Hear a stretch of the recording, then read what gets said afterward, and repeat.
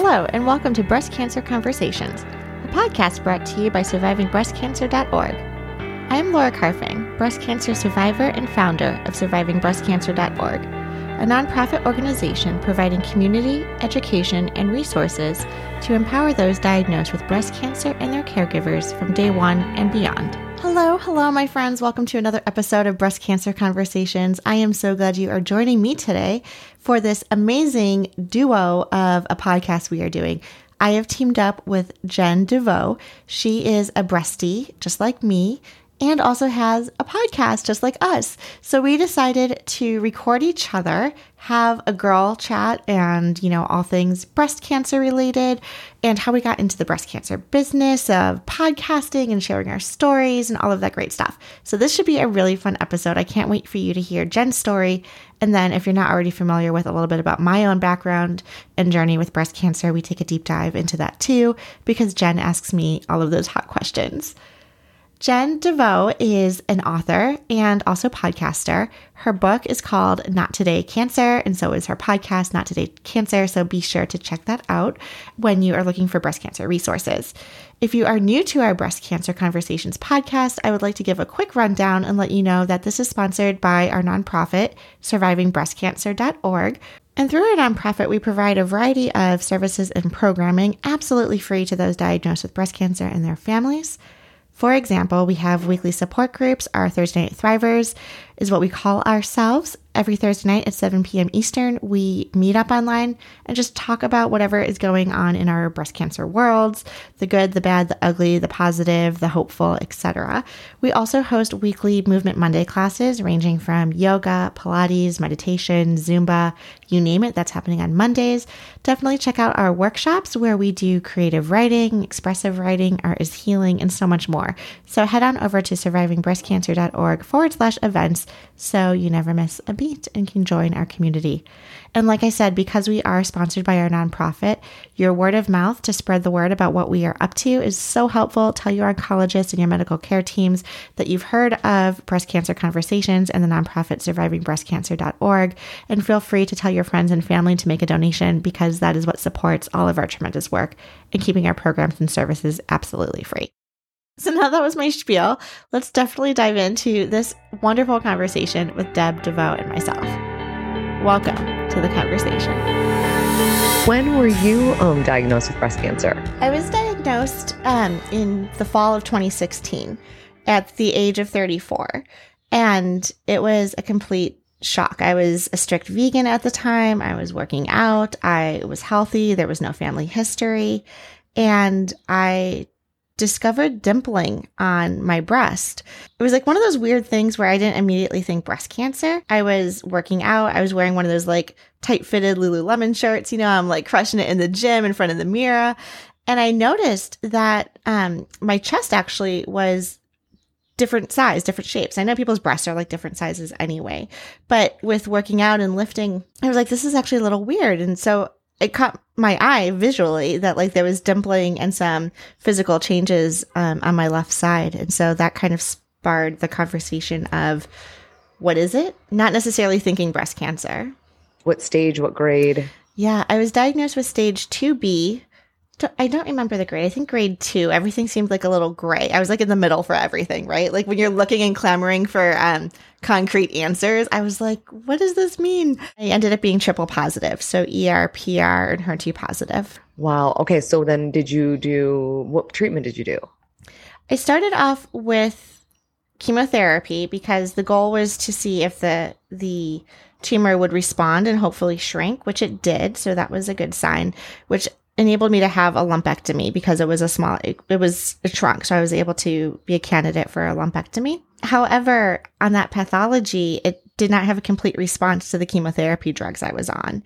So, it's one of those moments where you're like, yay, we got the cancer out. I had clear margins, but my heart sunk when I was like, wait, the chemotherapy was good, but not perfect, right? I was on another round of oral chemotherapy for about 6 months afterwards, just to make sure that we got everything. And so it took a little while for me to accept that, but it is what it is. And then I also had radiation as well, just to, again, zap everything that could have been floating around over there. Yeah. My gosh. Yeah. And then, I mean, I think about you too being already healthy, vegan, working out. Like what went through your head? Like how frustrating. Like I have people ask me all the time, like, I don't understand. You were healthy, you're in the fitness world. Like if you're doing all the right things, what's the point? I know. It's so frustrating. My boyfriend was vegan as well. He's like, we're going out for steak. Like, absolutely. Like, we're pissed. Like, we're going out. I started incorporating fish back into my diet. I didn't go like full meat carnivore, but I was like, yeah, I just found out I had breast cancer. Let's go. You get a steak. I'm going to order a bottle of red wine. Like, we're going to just like deal with this and figure it out. Good for Because, you. right, balance, right? Yes. It's frustrating. And I think I'm still, even 5 years later, like managing the diagnosis. How did this Mhm. happen to me? It changes your perspective that really life is not to be taken for granted. Mhm. And, I'm I feel fortunate, and I just tell myself, well, thank goodness I was healthy, because perhaps that helped me manage and tolerate the side effects of the chemotherapy, or like healing after cancer. 1,000%. I so agree. I think back to the women who are diagnosed and they aren't in the greatest of health. And then all of a sudden you're like blasted with all the medical things, all the things you have to do. And then you're like, okay, wait, now I have to figure out like this whole diet and nutrition and exercise part of it. Like it's overwhelming. So to have Yes. that already it makes it easier, I think. And I think that I did get through treatment and all the things so much better because of, what I already had going for me. Absolutely. So, yes, tell me a little bit about your diagnosis. How did you discover that you had breast cancer? Yeah, well, the crazy part is a little backstory is my husband was diagnosed with brain cancer in 2009. So I was his, like, been dealing with cancer forever. But it was always him. And so he's had 3 brain surgeries, 2 rounds of chemo, 2 rounds of radiation. And, he hasn't been able to work since his second brain surgery in 2011. So I like take care of the family. He's doing really well. Like you wouldn't notice. I mean, he has short term memory and some confusion. Like I'll find like the toaster in the fridge, like stuff like that happens. So I just went to a routine mammogram and had no idea. Like I just didn't think anything of it. And they called me back and said, we see something. And I was like, okay, sure, fine. It's got to be like nothing. Like truly thought there's no way. And I went back, and the way they do it in our area is you find out basically at the end of the appointment.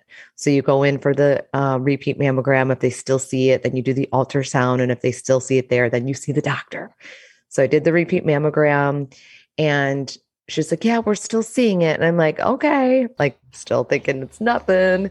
Go Right, back to right. the ultrasound room. Yeah, go to the ultrasound room, and I did get a little nervous here because the tech was real quiet and she was staying really a long time in a certain area.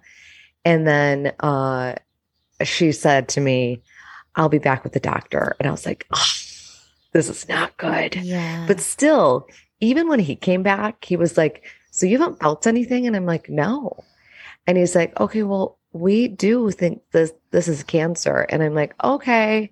And he's like, do you have any questions? I'm like, no. And I didn't have my husband there with me. I just still did not believe it. I was like, there's no freaking way husband and wife can both have cancer. And Yeah. then the second I got home, I even told Darren, I'm like, I still don't think so. But I'm like, I think it's gonna be fine. And then they called me and they're like, you need to come back in tomorrow morning, ASAP. We're pretty sure this is cancer. And then I was like, then it hit me. And I was like, oh my gosh, I'm gonna die. You start Oh, you thinking go your zero mind to is, 100 like oh immediately. my God, you think Yeah. you have weeks left to live. Like your life is like insane. And then yeah, it's crazy. So I did, a lumpectomy, and I love my surgeon. Like, what was so cool about her is the first doctor that was like looked at me with such sad eyes. Like that's one of the reasons why I thought this has got to be the worst. He just looked at me like my life was over. I walked into my breast surgeon's office, and she's like, and I was like, listen, I can't die. Like my husband has brain cancer. I need to be here for my kids. And she's like, girlfriend, this is like nothing. And I was like, oh, thank God. Like I needed that. I needed to hear somebody just like calm me down and say, it's no big deal. We got this. Easy peasy. Yes. And Yes. yeah, so it did come back as a grade 2. So the oncotype score was 21. And so it was in that gray area of like, do you do chemo or do you not? And I thought for sure I was going to do it. And then we went back and forth and just decided not to. And had my ovaries removed. I did radiation, and now I'm on aromatase inhibitor, hormone blocking meds. So that's my story. Yes. Well, thank you for sharing that. And, Yeah. So when they called you back then, that's when you had the biopsy done to Yes. confirm. And then what stage were you? Stage 1, so Stage small, but grade 2, so a little bit of the, aggressive characteristics to that. And I was shocked by that. Like I was not expecting that. I was thinking this is gonna be easy. And then all of a sudden you're like, wait. So, like you were saying, when you're diagnosed, it's been 5 years for you. It's only been a year for me. Like a year ago, I was still in radiation. But I think about it and I'm like, this is with me for my life. Like I always going to be looking at like what I'm doing because, you think back, like, did I do it right? Should I have done the chemo? You know what I mean? Oh my gosh. I say if you can look at yourself in the mirror and just know that you made the right decision for you, then that is 100% correct. Yes. Like, you cannot keep going back and forth because there's so many what ifs. And that's no way to live life either. Just being on pins and needles. Did I make the best choices? Did I make the best decisions? On the reciprocal end, having such aggressive treatment, I was on 6 different chemotherapies before my surgery. I was on the ACT treatment, which is Adriamycin, the Red Devil, Cytoxan, and Taxol. And then I was also on the Perjeta and Herceptin combination because of the HER2 positive proclivity. So, and then to not get a complete response after all of those drugs, I was like, are you kidding me? And that's when they gave me Xeloda, which was an oral medication. And how did you do in that? Hindsight's 2020, right? It was hard. I gained a lot of weight because of all the drugs and the steroids that they give you. I think that was the hardest part was like, I can beat this. I can figure this out. But just not only the body changes of surgery, but the being forced into medical menopause. I too am on an aromatase inhibitor. The joints hurt, so you're not as excited to work out anymore. And I'm like, oh my gosh, like menopause is real. Like I'm getting like all this weight gain in my midsection. Like what is happening? So that to me was actually almost harder than the cancer diagnosis. Was coming to terms with my physique. I completely relate to that too. Like I remember when I had chemo on the table, when I was going to do it, I started looking up wigs. Like, what was I going to do? Because I viewed myself as a really strong person and a really strong, healthy person that took care of the family. I took care of others.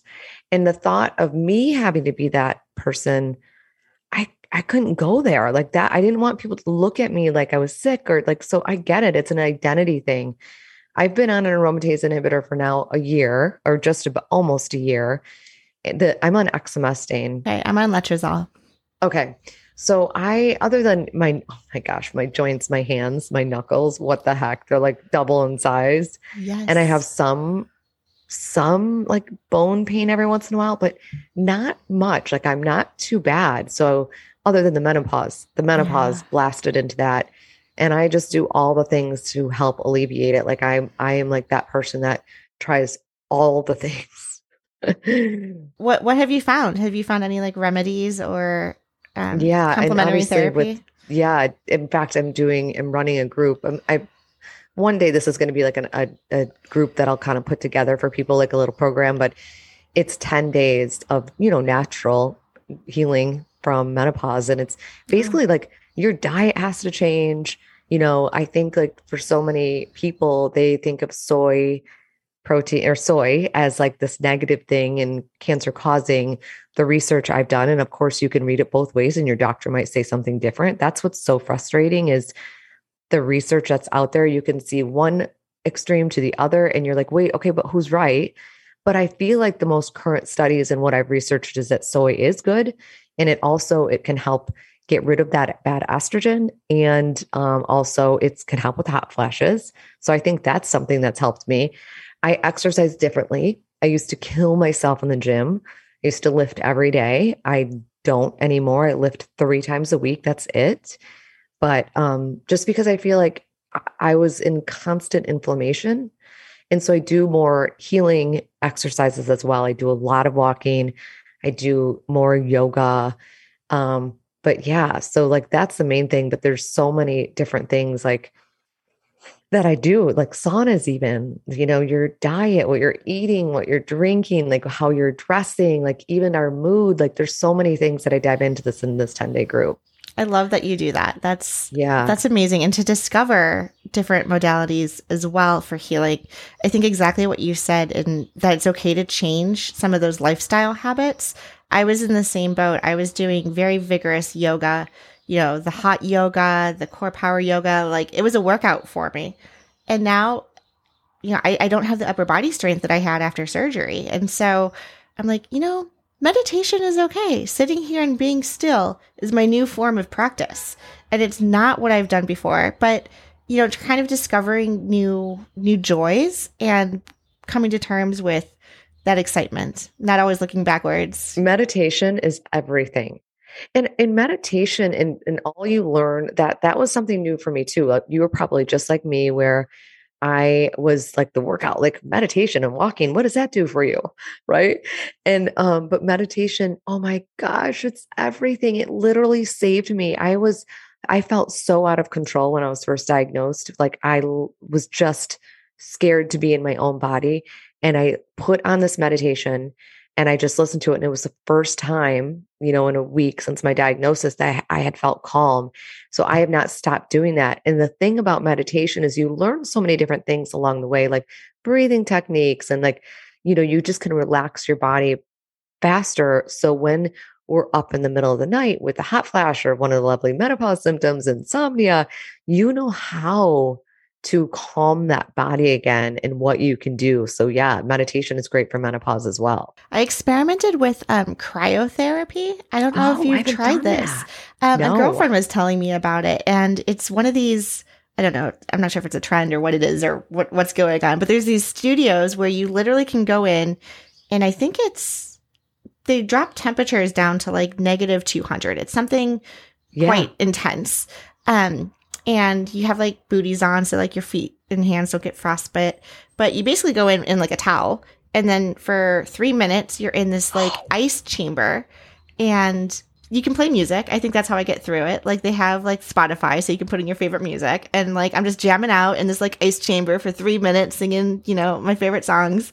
And I've only done it a couple of times because it's kind of expensive. However, it has helped so much with the joint pain. Like you just it's almost like when you jump into like the ocean, right? Like just that freezing shock of, wow, like the inflammation feels to go down. My knuckles felt better. My joints felt better. I'm dealing with some lymphedema from some of my surgeries. So it just like, I just felt like it helped. And I was like, oh, this feels good. And yeah, well, I mean, I don't know. I'll have to try that out. Listen, I am the one that's always willing to try anything, but although I do deal with hot flashes, I get so cold. It's like insane. So like stepping into that will freak me out, but I'm willing to try anything at least once. I think all these healing modalities are so cool. One other thing that's truly helped me is acupuncture. Have you done that? I have not done that one yet. Tell me. Oh my gosh. I swear by this. First of all, he's another one. I had other than what I was doing, what my doctor said, I did energy healing and acupuncture. And both of these two helped me so much because it just calms you a little bit. But the acupuncture, he literally can, do points that help with menopause symptoms and bone issues and arthritic issues, osteoporosis. Like acupuncture, I swear by. I'm going to look that up. I can't wait for like our follow-up conversation. You're going to come back from like cryo. I'll come back from acupuncture and we'll be like, oh my God. Yes, absolutely. So what did you do as far as, so you, when you were diagnosed, one thing that's helped me, and obviously you're doing the same exact thing, so I'm curious what you do, was sharing my experience and then helping others get through this, because I know I knew for me, I was like, I want to find women who are getting through this and successfully and watch their journey. Yes. And so that's why I do what I do now, is just to help other women. So I know you do this. So what exactly are you doing to help support women? Yeah, no, great question. So it's so funny because I think back to like 2016 and social media was definitely a thing, but I feel like it was a different thing. Like it's not how it is now. And being diagnosed in Boston with access to some of the best medical teams and hospitals in the world, I literally thought I was going to be able to post like, hey, 34, I got breast cancer. Like, come hang out with me. Tell me what I need to know. And it was crickets. Like I couldn't find anyone to connect with. And, you know, my hospital had a support group, but they were all different ages. It wasn't necessarily for younger women going through different things. Like they had kids. I didn't have kids. They were older. Like they were either not working or, you know, I was trying to work through my treatments. Like there was just so much going on that it was really hard to find someone to relate to. And what I also noticed was that if you're getting treated at one institution, you couldn't take advantage of the offerings at another hospital, right? Like their programs and services were for their patients. So I really wanted to kind of break that ceiling and create something where, regardless of where you are, there's going to be opportunities to connect with other people who've been diagnosed with breast cancer. There's education that is offered in layman's terms, and there's a community and support resource for you so that you don't have to go through this alone. So I started posting on social media and literally making YouTube videos of this is what my scars look like. This is what the bandages look like. This is how you milk the drain after your surgery. Like literally just putting myself out there because I didn't know what was going to happen. I realized that we started to get a little bit of a following. People were interested. They found the information helpful. And so in 2018, I started our nonprofit, survivingbreastcancer.org, which has exponentially grown over these last 5 years to, again, be a virtual platform to bring the community together through support services and education. That's amazing. And then you created this podcast too, your podcast. Yes, the podcast Breast Cancer Conversations, which again is sharing stories, getting people's voices out there. Mm-hmm. We bring in, you know, experts, people who've been diagnosed, all stages and phases, medical professionals to help answer some of those questions exactly of like, what should we eat? What should we do for exercise? So, you know, really just trying to provide access to information for people. Yeah, I love it. As far as like you just talked about like nutrition and stuff, and I know you were vegan before, so I know you incorporated fish back in. Are you still really watching your nutrition? Like any other changes you made? I go back and forth. I think after my diagnosis, and I'm curious to hear about your diet as well, I'm still trying to find that right balance. And it's interesting what you said earlier about needing to change your diet because of menopause. So I now eat eggs. I now eat dairy, yogurt, kind of like pescatarian, but it's not all in all the time, right? I still think the majority of my diet is like fruits and vegetables and salads and beans and quinoa and all the good stuff. And then, you know, pepper that in with, oh my gosh, I need like a slice of pizza because why not? Like life is crazy. So, you know, I'm by no means perfect, but really just trying to find that balance and listen to my body because I'm much more in tune with how food and how food really affects my energy levels and my health.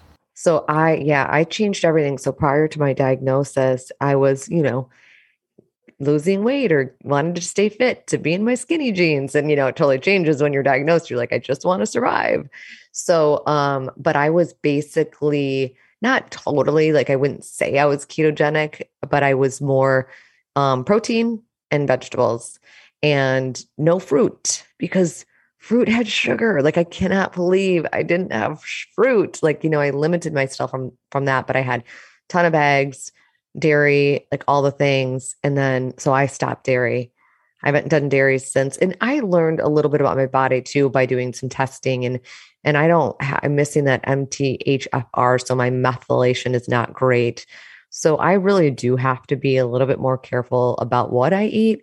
So dairy is definitely something it's off the table for me. And I think it's different with triple negative. You're triple negative, triple positive? Triple positive. Mm-hmm. Okay. So I don't know what it is, but for the diagnosis that the research that I've done, dairy is questionable. But again, everything in moderation. Yep. You know, it's like if you do too much of anything, it can not be good. So, um, but I dairy free, and then tons of fruits, vegetables, plant-based, but I also do have fish every once in a while. Yeah. Yeah. And what And then about the occasion, carbs? Like, do you do like breads or pastas or limit I those don't too? watch my carbs at all. I mean, I don't do white. I don't do like pastries and cakes and cookies and sugar and like white pastas. Like if I do a pasta, it's like a lentil pasta. But I do quinoa. Like the bread that I eat is like a spelt bread. So I'm really conscious about what I'm eating and the type of carbs, but I am more focused now on fiber. Like I think we live in this protein obsessed world, and we think like we got to make sure we're getting in enough fiber or enough protein. Well, we get in enough protein. We really do. We actually probably get in too much. So I dive a lot into that menopause group, but it's fiber is what we're lacking. And so really making sure we're adding in fiber, because that helps detox your body from those toxins, helps get them out of your body. I love that. I love Mm-hmm. that. Well, tell me more about the work that you're doing. I believe you wrote a book as well, and now you run this Yes. group. So, yes, how, like, did this come as a pay it forward after your diagnosis? It really did. So I thankfully, weirdly, I've always been in fitness. Well, like for the last 13 years, I am a Beachbody coach. I've been doing it forever. I did And Beachbody for a little while. No oh, you way. did? Oh my gosh. Yes. Okay, I'm going to sign Yeah, I back know up. people You can don't even like know that. be my coach. Okay, I like totally Yes. need to get back on track with that. Yes. So I've done that forever and grew a really big team. So that's kind of what I've done. So you probably know Pio then. And Yes. Oh my God. so All the Shalene is one of my best fun. friends. No She's, way. yes. Oh, We're going to be actually in New York on Wednesday for Girls Weekend or Girls Week. yes. So Oh, Shalene and Janelle, yeah. so exciting. Yeah. And Janelle Summers, you probably know her then. I don't know Maybe if I not. did one of her Okay. programs. No. So funny. But well, she's actually one of the major coaches within the network. So Okay. that's who she is. But anyway, so I did that forever. And then when I was diagnosed, I was like, everything stopped there. And I was already kind of into, like the person to go to for fitness. And I'm like, okay, now I'm going to change this. And I kind of pivoted a little bit. And I wanted to be that person to help women get through a diagnosis. And thankfully, because of all the work I had done 13 years prior to that, I was literally able to take a year off and just focus on healing and research and write this book and help women. And so I've had these just free groups that women can join where it's so cool because it's that group that you never want to be part of this club, but once you're in it, you have friends and support for life. So I've had that. And now I'm kind of pivoting again because I feel like I'm not that I'm pivoting. Cancer will always be a topic of discussion for me, but now I'm focused a little bit more on menopause because I want to help women now that have kind of gotten or have gotten through the tough stuff, but now they're dealing with the aftermath that a diagnosis can leave you with, which is, menopause. And so I want to help people get through that, which is fitness and health and just taking care of your body. Yeah, that's Yeah. amazing. And I think it's so important. And, whether it's through menopause or, I was talking with another woman who was helping focus on, pelvic floor exercises or other things that we Yes. need to be aware of. And so, this whole idea of like survivorship, right? Like what happens after you get through the active treatment part? And how do you, like you mentioned, it's always in the back of our head. If you had a lumpectomy, you're still going in for routine screenings and all of these things. And then the level of anxiety that, the PTSD, I call it, like you're going back. I was like, last time I was here, it didn't end so well. Like I'm a little nervous. And then I just remember at work one day, like getting upset that the paper jam was happening with like my printer. And I was like, the little annoying things are back in my life. Like this is a good sign. So Oh my gosh, that's so Oh. true. It's like that is absolutely the truth when the normal stuff starts happening here again. Because yeah, it's something that will always be with you though. I mean, and I hear so many times, like I didn't realize this, but I mean, I did go through it too, but so many women, they feel like, okay, I'm done with treatment. I'm finished. I rang that bell. Now I should be happy, right? I'm through it. And that's really when the true work begins. Like all of a sudden you're just like, okay, like I'm alone in this. Like you have support. You've got people like going, cheering for you. And then they just think like, okay, she's good now.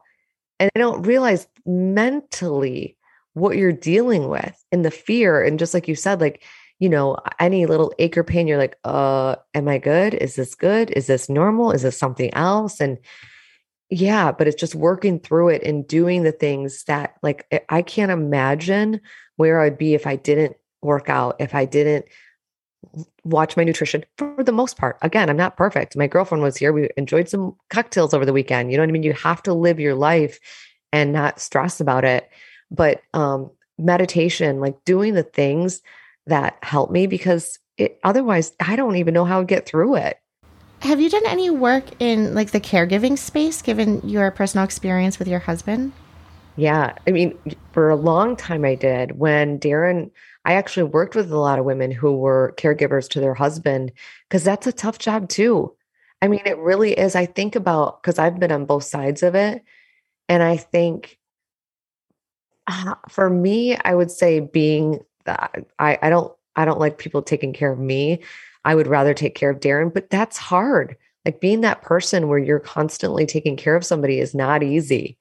And so, yes, I've worked with a lot of women and it's the same things. Like if we're taking care of ourselves, but we're putting ourselves first and we're diving into personal development and we're just putting good things in our body, including what we're watching, what we're listening to, who we're surrounded by is key to like get through all that and taking care of you. Like you have to fill your cup to be able to help others. And how are you doing now? So like you're about 1 year out and are you in this phase now of like putting in that work, so to speak, of, reestablishing this relationship with your body?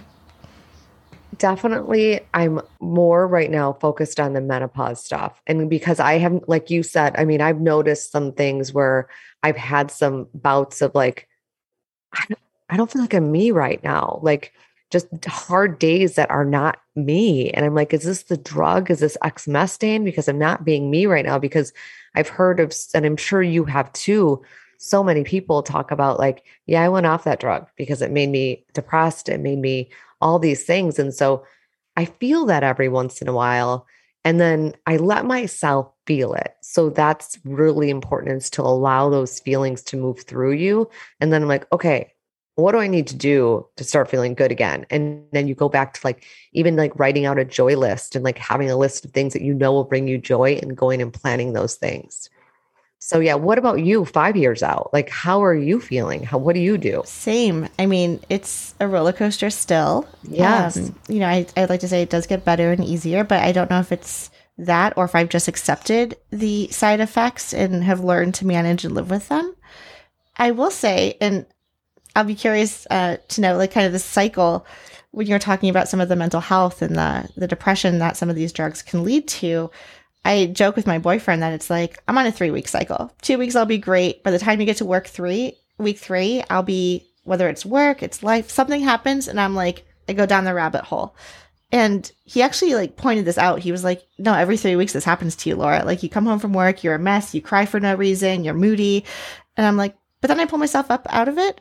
And then he's like, yep, this will happen again in 3 weeks, no problem. So he kind of brushes it off because he has observed this in me as the caregiver. But then once he said this, I was like, oh yeah, it's just one of those things. Like now when I'm crying or now when I'm like emotional for like no reason, it could be like beautiful and sunny outside.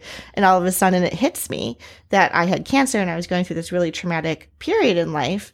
It's got this context now of like, oh yeah, that's just part of this up and down mood swing, I guess, of menopause and the drug. Yes, I bet it's a PMS. Yes. A few days out of the month when we had our periods back in the day, you went through this where you're a little bit more or emotional, a little unstable. And so it's kind of similar. Yeah, you're so right. It's like a day or two of this funk and you're like, I just don't feel like myself. And then all of a sudden you're like, okay, I'm me again. Like, I'm okay. It's not the drug. Cause like, do you know how many times I've contemplated, like, I'm going off this drug? Oh, every day. And it's been 5 years and I have another 5 to go. So really? you'll get there. So did you get to that? Cause everybody says the 5-year anniversary or the 5-year mark is like the great mark. Cause that's when you're like, you hit that? I hit that. So I was very excited. And I don't know if it's because of my diagnosis. Again, everyone is a little bit different. I did have lymph node involvement. So while it was stage 2B, it's because it went to the lymph nodes. And so the science that's coming out recently is they're starting to recommend going on these drugs for up to 10 years. And so 7 seems now to be like a sweet spot. So, mentally I'm like, let's get to 5. I don't want to be on this anymore. But I still say it every day. Like, it's hard, but I don't think I have it in me to like stop taking it. Right. Like, I know. So that's the tough part is you're like, you would hate to all of a sudden go, I could have dealt with those side effects and not have to go through this again. Exactly. How many lymph nodes were involved? So I had a full axillary node dissection, which was they took out all of the lymph nodes under my armpit, of which 3 tested positive. Okay, got it. So the interesting part is this is another one of those things where I go back and forth with is that I had 1 cancer cell in my lymph node, but they said that that is considered negative. And they said that sometimes that cancer cell, this is what my surgeon said, can actually, travel there even during that surgery or when they do that. So, that's one of those things that's in the back of my head. Like, what, should I have done? It's just one of those things. I know so many people who don't have cancer who are much older than me. I mean, knock on wood, my parents are incredibly healthy, are not dealing with cancer personally. And I mean, outside of me, of course, but it's like, wow. So it hasn't happened. It doesn't happen to everybody. And so I think sometimes in our world and on our podcast and the people in our communities and groups, it's like, we're so in it, we're in the weeds of it that we're like, everyone has cancer. Everyone has breast cancer. But there are people who don't get it. And even if you have dormant cells, like they could be just lying dormant for your entire life, right? So people may have cancer, whether it's in their lymph nodes or that one circulating tumor cell somewhere out there. And, you just never find it. And so we also joke, you kind of go to the hospital to get sick because you do enough scans, you do enough tests, they're going to find something for you. So true. Oh my gosh, Laura, I'm so glad you said that. It's the truth. I mean, I've even heard too, like some people, because mammograms are getting better and they can see more things, that some women, they find a smaller cancerous tumor that maybe it had never been detected, would have never become anything. You know what I mean? And like you go through all the treatment and then the drugs and the chemo and really it's just weird. It's just such a weird, I wish this was like, okay, you have this is what you do. And this is how it's going to go. But it's like, okay, is this the right thing? It's just weird. So what's one thing I always ask this on my podcast, cancer can take so much from you. What's one thing in your life that it's given you? Oh, great question. I think I mentioned what you were saying earlier, like friendships. Like it has given me a whole new community of breasties. And, I was never in a sorority in college or anything like that. But now I just feel like I have my tribe. I have women who get it. We talk about cancer and we complain about side effects or have our hot flashes when we're going out for dinners together. But then we're also talking about vacations and life and relationships and pets and like all of the things. And so that's just been really fun. And, you meet someone, you have a diagnosis, you have this immediate connection, and then you have this lifelong friendship. So that's been the silver lining. Totally agree. I feel the same way. And truly, nobody understands, and nothing against that person, but even family, even your closest friends, nobody understands unless you have been in this position. What about you? What has this journey provided you? Perspective. It's woken me up. I feel like, I think that, besides the community, I love the community. I'm way more spiritual. I think like for so many of us, we live in this world, like we're going to be here forever. And we don't like ponder or even think about the alternative. And it makes you think about that. I'm just way more spiritual. I'm more, I'm closer with Darren. I appreciate life. Like, I don't just, like I said, my workouts were like just to fit in the skinny jeans. I get outside and I walk and I look at the flowers and I look up at like the birds and the nature. And like, it's just my whole world is just different and it feels good. Like, I love it. I appreciate the little things in life. Like I never have before. Nature is my healing spot. Like if I am feeling stressed, like I just need to get out of the city, especially being in Boston. Like take me to the mountains, to the ocean, like just get me out of like the congestion and the hustle and bustle. Yes. And you're like, oh my gosh. And you're like me. We don't get the weather. We do outside. In the spring, we're like, get me outside. Amazing. We've been trapped. Well, and remind me, what is the name of the podcast that you produce? It's the Not Today Cancer. Not Today Cancer. Oh, I love that. Yeah. Yeah. And so we talk a little bit about, so Mondays, I'm usually interviewing an expert. Wednesdays, I interview another breast cancer thriver. And then Fridays, it's my husband, Darren, and I together. And yeah, he's pretty funny. And so you never know what's going to come out of his mouth. We do an update on him, update on me, and we just kind of answer questions. So on Instagram, we'll ask like, what questions do you have for Friday? And we answer those lives that are usually pertaining to cancer. In fact, like somebody just asked recently, they want Darren to do a podcast on Father's Day suggestions. Oh, great. So, yeah, absolutely. Yeah, we do all sorts of things on Fridays. So do you produce like episodes 3 times a week? Yes. Oh my God, you are like on fire. I was like happy about my podcast that comes out once a week on Mondays. Yeah. And I'm like, okay, I'm consistent. I got my Mondays down. Like, good for you, girl. Oh my God, that's amazing. Yeah. I mean, every once in a while I don't get a Monday one out, but typically Wednesdays and Fridays for sure. Yeah, super fun. It is a fun platform. Yeah. It's really nice to connect. Isn't it fun? You know what it is about podcasting? And I know you feel the same way. It's therapeutic to share your story and to be hearing from other women and experts and that you're giving back and know that you're helping other women. It's just like, it's the greatest thing. So how can our listeners follow you and get in touch with you and like website handles, all that good stuff? Yep. So Instagram, it's at Jen Delvaux, JenDelvaux. And then it's jendelvaux.com. My book is Not Today Cancer. It's on Amazon. It's Not Today Cancer, a non-typical survival guide for the girl that wants to thrive, not just survive. Nice. So, and what about you? Yes. So our social handles are survivingbreastcancer.org, all one word on Instagram. And we're pretty active on Twitter as well. So you can follow us at SBC_ORG. And our website is survivingbreastcancer.org. Awesome. And of course, I'll have all that in the show notes below. Likewise. Awesome. Yay. This has been so fun. I know. I agree. I want to do this more often, actually. So. Yeah, just a fun conversation between breasties. Exactly. Wonderful. Well, thank you so much. This has been a pleasure. All right. Thank you. And thank you all for listening and tuning in week after week here on Breast Cancer Conversations. Please be mindful that all of our content and information is for educational purposes only and is never a substitute for medical advice.